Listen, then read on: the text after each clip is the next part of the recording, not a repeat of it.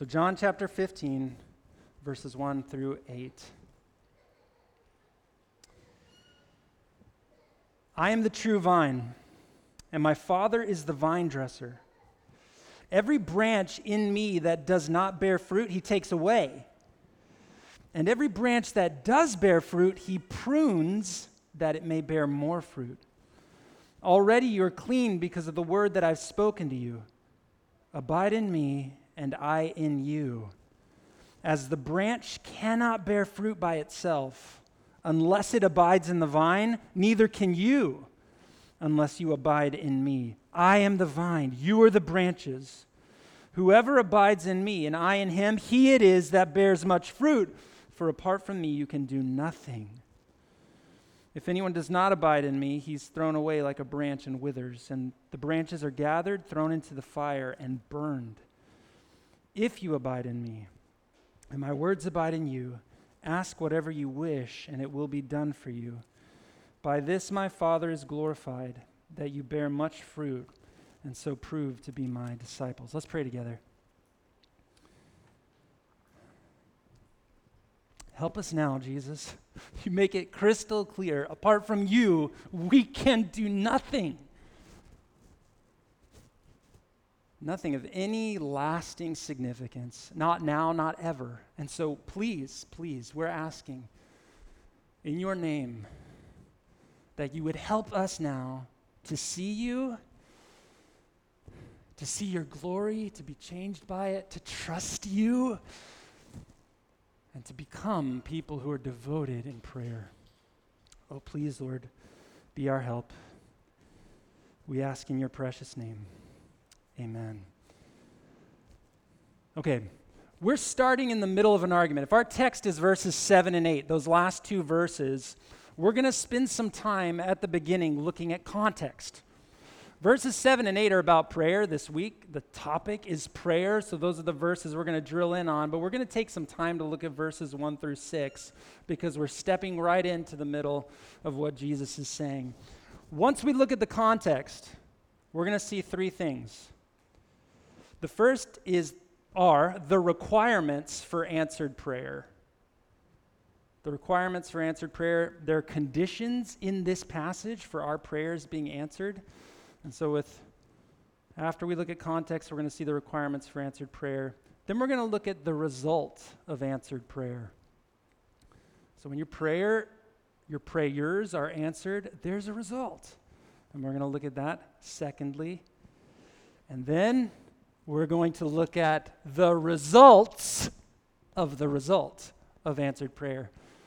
And if that's clear as mud, hopefully we can make it clearer near the end. So the requirements for answered prayer, the result of answered prayer, and the results of the result of answered prayer. That's where we're going. So I'm going to read the context again. I'm just going to read verses 1 through 6. Jesus starts here, verse 1. Look at it with me if you can. I'm the true vine. My Father's the vine dresser. Every branch in me that does not bear fruit, he takes away, and every branch that does bear fruit, he prunes that it may bear more fruit. Already you're clean because of the word I've spoken to you. Abide in me, and I in you. As the branch cannot bear fruit by itself unless it abides in the vine, neither can you unless you abide in me. I am the vine, you're the branches. Whoever abides in me and I in him, he it is that bears much fruit, for apart from me you can do nothing. If anyone does not abide in me, he's thrown away like a branch and withers, and the branches are gathered and thrown into the fire and burned. So Jesus is making clear here, you can't do anything apart from me. Just like a vine supplies life and nourishment to branches, and that's the way that they bear fruit, it's the same way with you. I am the one who gives life and nourishment to you. If you're going to bear any fruit, you have to abide in me.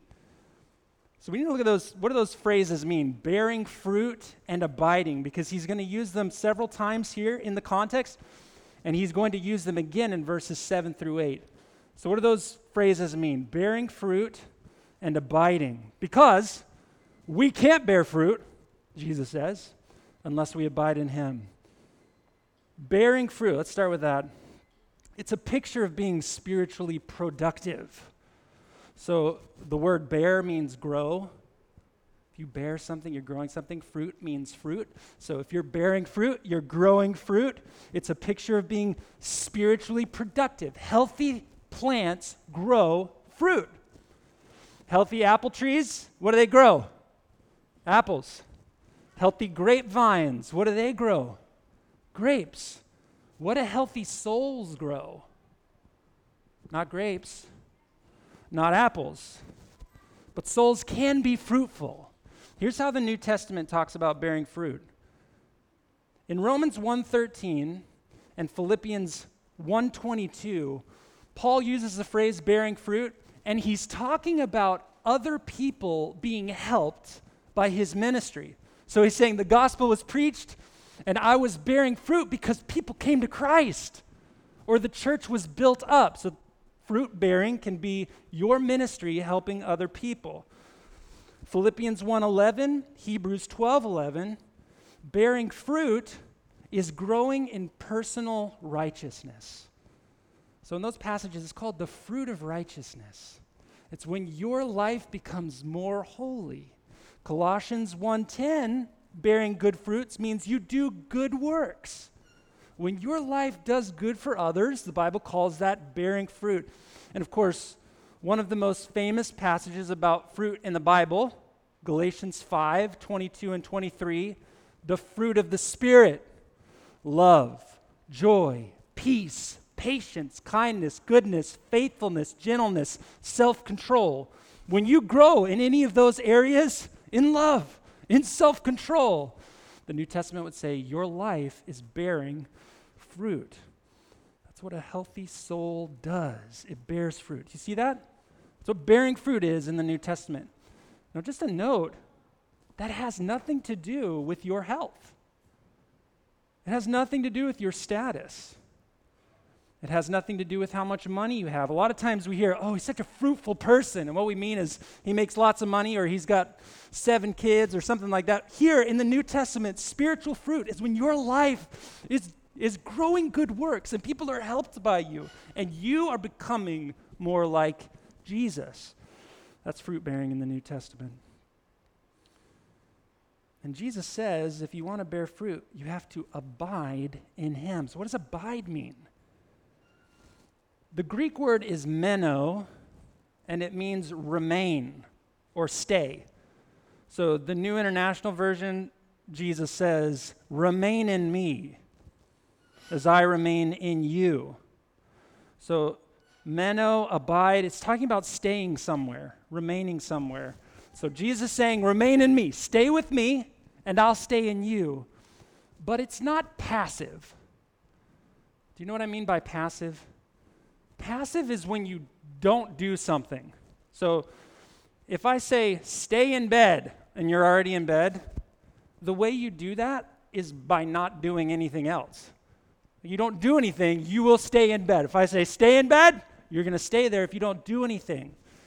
That's passive. That's not what Jesus is talking about. If you've ever been to the ocean, my parents took me and my sister to the beach when we were kids. They'd set up chairs on the sand, and they'd say, hey, you can go swim in the water, just stay in front of us. And if you've ever done that before, you playing in the water, you're not paying much attention, and then you look up and you're nowhere near where your parents' chair is. And so to remain in one place when you're swimming in the ocean, it's active. You're having to readjust, you're having to swim, you're having to get back to the point where you started. And that's the kind of remaining Jesus is talking about. It's not passive. Staying close to Jesus, remaining with him requires effort. It's not easy. But staying close to Jesus, remaining with him, is how your life will bear fruit. So, in summary, we're closing up the context here. In verses 1 through 6, Jesus has been telling the disciples, if you want your life to produce any good works that please God, if you want to help anyone else spiritually in a way that's going to last, and if you want to change in any meaningful way, you got to be connected to me. Verse 5, apart from me, you can do nothing. And verse 6, a terrible warning. If you aren't connected, you will be lost. You will be thrown into the fire like a withered branch. And that leads us to verse 7, the requirements for answered prayer. So let's read verse 7 together. Jesus says, if you abide in me, and my words abide in you, ask whatever you wish, and it will be done for you. Okay, do you see two conditions here? Two conditions, two requirements for your prayers to be answered. He does not simply say, ask whatever you want, and it will be done for you. He says, ask whatever you want if you are abiding in me and my words abide in you. So this is not a blank check.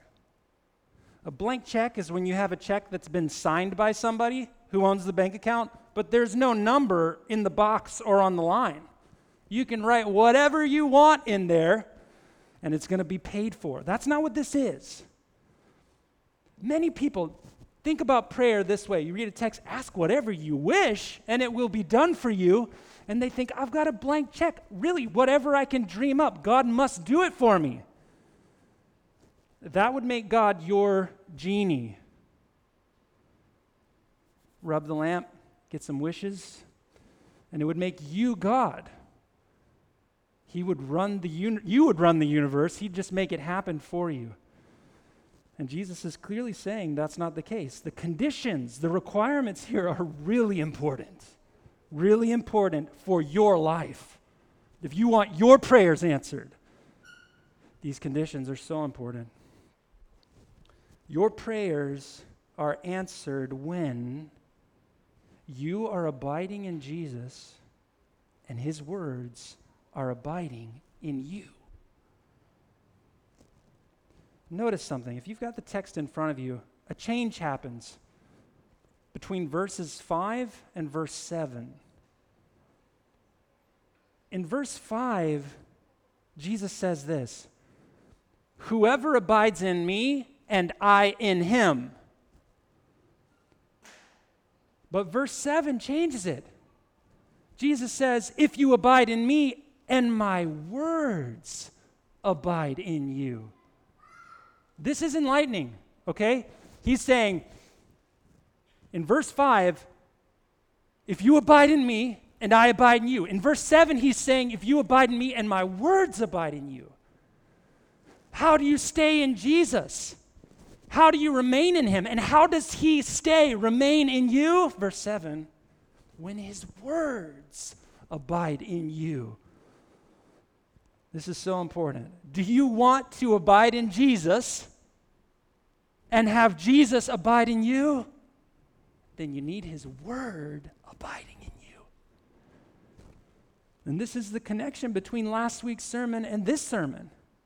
Last week, Luke preached on the sufficiency of Scripture, saying, in the Bible, God tells you everything you need to please him.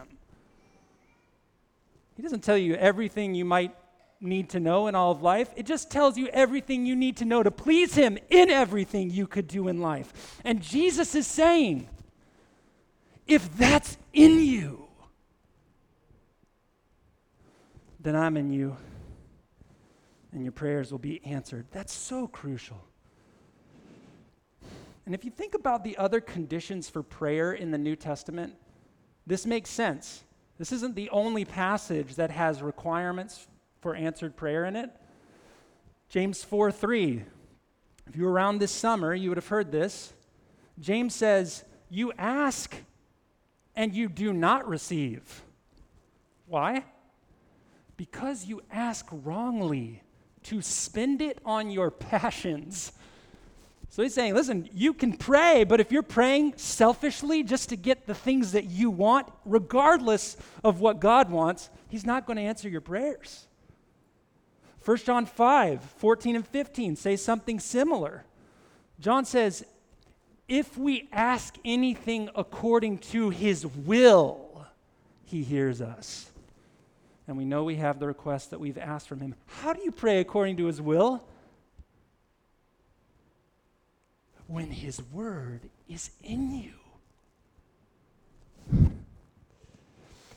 If you want to be the kind of person who knows what God's will is, and your will becomes like his, you've got to have the word inside of you. There isn't another way. You may want to bypass it. Everyone wants their prayers answered, and they wonder why it's not happening. And Jesus is saying, my word has to be in you. Now, there's not a verse requirement. It's not like once you have 25 verses memorized, God will start answering your prayers. He's talking about the kind of person that you are. Is his word dwelling in you? Are you meditating on it, chewing on it? Is it changing the way you think and feel and what you desire? Because when it does, you will pray according to his will, and your prayers will be answered.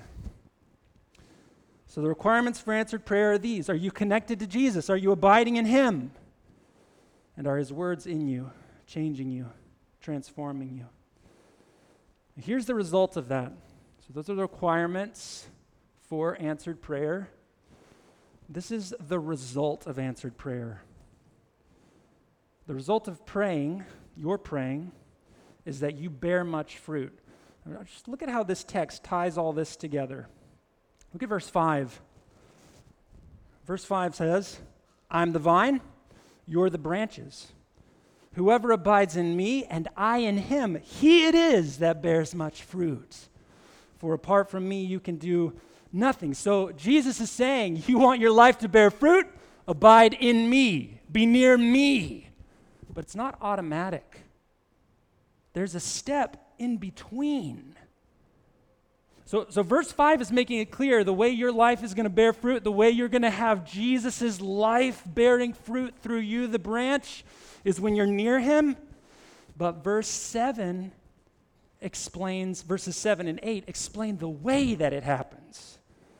It's by praying when we abide in him. Look at verse 7. If you abide in me and my words abide in you, ask whatever you wish, and it will be done for you. By this my Father is glorified, that you bear much fruit. So Jesus is saying, okay, you want to be near me? That's how your life is going to bear fruit. But the way being near me bears fruit in your life is through prayer. Do you want your life to bear fruit? He's telling you how. It's through prayer. If you want to be a fruitful person, pray. Pray specifics. Do you want your neighbor to come to trust Jesus? Pray for him or her. Ask God for it. That's how your life will bear fruit. And if he doesn't answer in a day, pray again. And pray again and pray again. Do you want your life to change? Is there something about your life that you want to be more Christ-like? Pray. He's telling you how your life will bear fruit. It's through prayer. And notice, this is what prayer is for. It is for bearing fruit. That's what Jesus is saying. He's saying, I want you to be near me and I want you to pray because I want you to bear fruit. That's what praying is about. It isn't about padding your lifestyle. It's about advancing the kingdom of God. Do you use prayer that way? Or do you use God with your prayers? Prayer is intended to bear fruit. And that's what it results in. It's the only way your life will bear fruit. Prayer. Okay, the results of that result. So I was intentionally confusing with that heading, hoping maybe some of your interest would be piqued long enough to stick this far into the sermon. The results of the results. So you pray, that bears fruit. And you bearing fruit results in some things, the text says. It results in two things: God being glorified and you being proven to be Jesus' disciple. Verse 8. I'll read 7 and 8. If you abide in me and my words abide in you, ask whatever you wish and it will be done for you. By this my Father is glorified that you bear much fruit, and so prove to be my disciples. When your life bears fruit, you prove to be a disciple of Jesus. You prove to be a follower of Jesus. You bearing fruit is important for you to know that you really belong to Jesus. And it's important for others to see that you really do belong to Jesus. You know, there are lots of different kinds of vines in the world. If someone's to say to you, hey, that right there, that's a grapevine. The fastest way they could prove it to you is if they show you some grapes on it. They show it. Now, growing grapes doesn't make a vine a grapevine. Does that make sense? It grows grapes because it is a grapevine. Bearing fruit doesn't make you a Christian. It just shows that you really are connected to Jesus. When your life bears fruit, when God uses you to open someone's eyes to who he really is, when God uses you in a meeting to encourage someone who's down, when God changes you, no one else sees it, but you become a more loving person or more self-controlled person, more like Jesus, that should encourage you. I'm in the vine, and he's in me. There's no way I could have done that by myself. It increases your confidence in ministry and your confidence in prayer when you prove to be a disciple. And it proves to others that you're Christ's disciples. I mean, they can hear you say it. Jesus saves. There's no one like Jesus. No one's as powerful as Jesus. He says he can change people's lives. Or they can see it. They can see the fruit in your life. They can see for themselves he's powerful. They can taste and see his glory for themselves. And the way they do it is when they see him bearing fruit in your life. That's one result. You prove to be a disciple. It's crucial. It's crucial for your soul and for the souls of those around you. And when you pray and bear fruit, God is glorified. You see that in verse 8? By this my Father is glorified. There is not a greater life than one that magnifies the greatness of God. And he can be glorified in you. You may be saying, no, not me. He can. He can be glorified in your life. He can be glorified more or less in your life. Did you know that? And it comes through you bearing fruit. Think about this passage. You remove prayer from the argument that Jesus is making. What are you left with? No glory for God and no evidence that you really belong to him. How precious is this? Fruit comes through prayer, church. And when your life, your specific life, it can and will bear fruit if you're in Jesus and you're praying to him, it will glorify God and you will prove to be a disciple. That's the promise. That's the promise. The reason we talk about the word and prayer when we open a new year is because we want this to happen in you.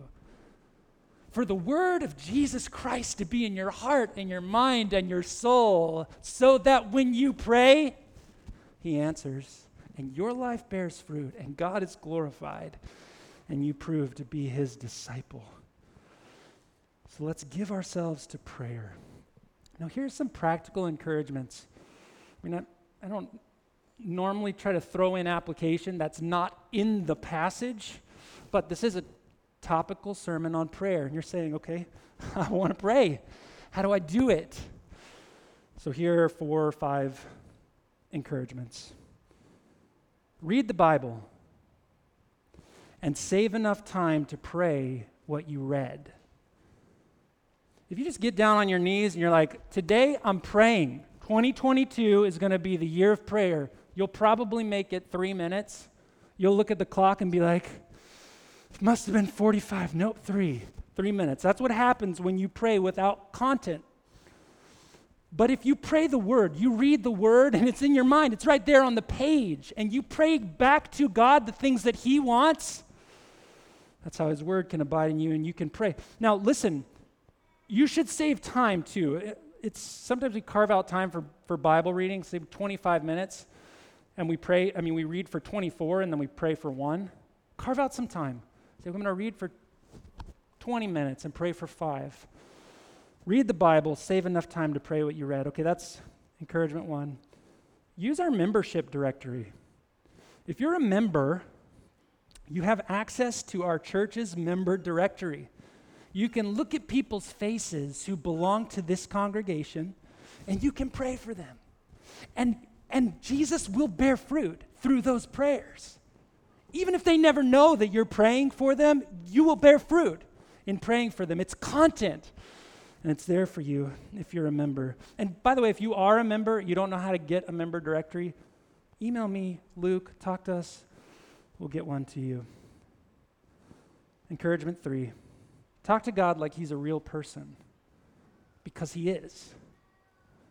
Talk to him like he's a real person, because he is.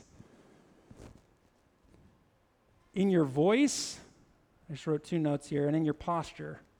Sometimes we got to throw out the crazy language when we're talking to God. We bless you, Father, thee are so worthy and mighty. And we're not saying anything like we're talking to a real person. We're doing a ritual. He is real. He created language. And he likes when you communicate with him. Sometimes it helps to pray out loud. We feel like we're having some mystical experience in our head and realize we haven't actually asked God anything. If you can, pray out loud. The posture of your body, when you're talking to him like he's a real person, if you kneel, it doesn't do anything to God's heart. If you stand up, it doesn't do anything to God's heart. But you know what it might do? It might affect your heart to kneel. It might affect some humility in you, and God loves it. That's what he loves. Not the posture of your body, the posture of your heart, but use the posture of your body to get there. Here's the last encouragement, I think. Schedule at least some time alone to pray. If you say to yourself, okay, I'm just going to pray when I'm, walking to the bathroom at work, it's not going to be real powerful prayers. You need time with you and the Lord where you can pour out your heart to him, where you can kneel, and where you can speak out loud. And it will change the way you pray throughout the day. It will. And I'll add a 5th encouragement to that. 1 time a day. Just start with 1 time a day. When you want to grab your phone to distract yourself or entertain yourself, put it back in your pocket and take that time to pray. That may seem like a real small step. It will change the complexion of your day. And when you see the Lord bearing fruit through you, you're going to want it more. And he will. He will. So, let's ask him now to be our help and to make us praying, fruitful people. Let's pray.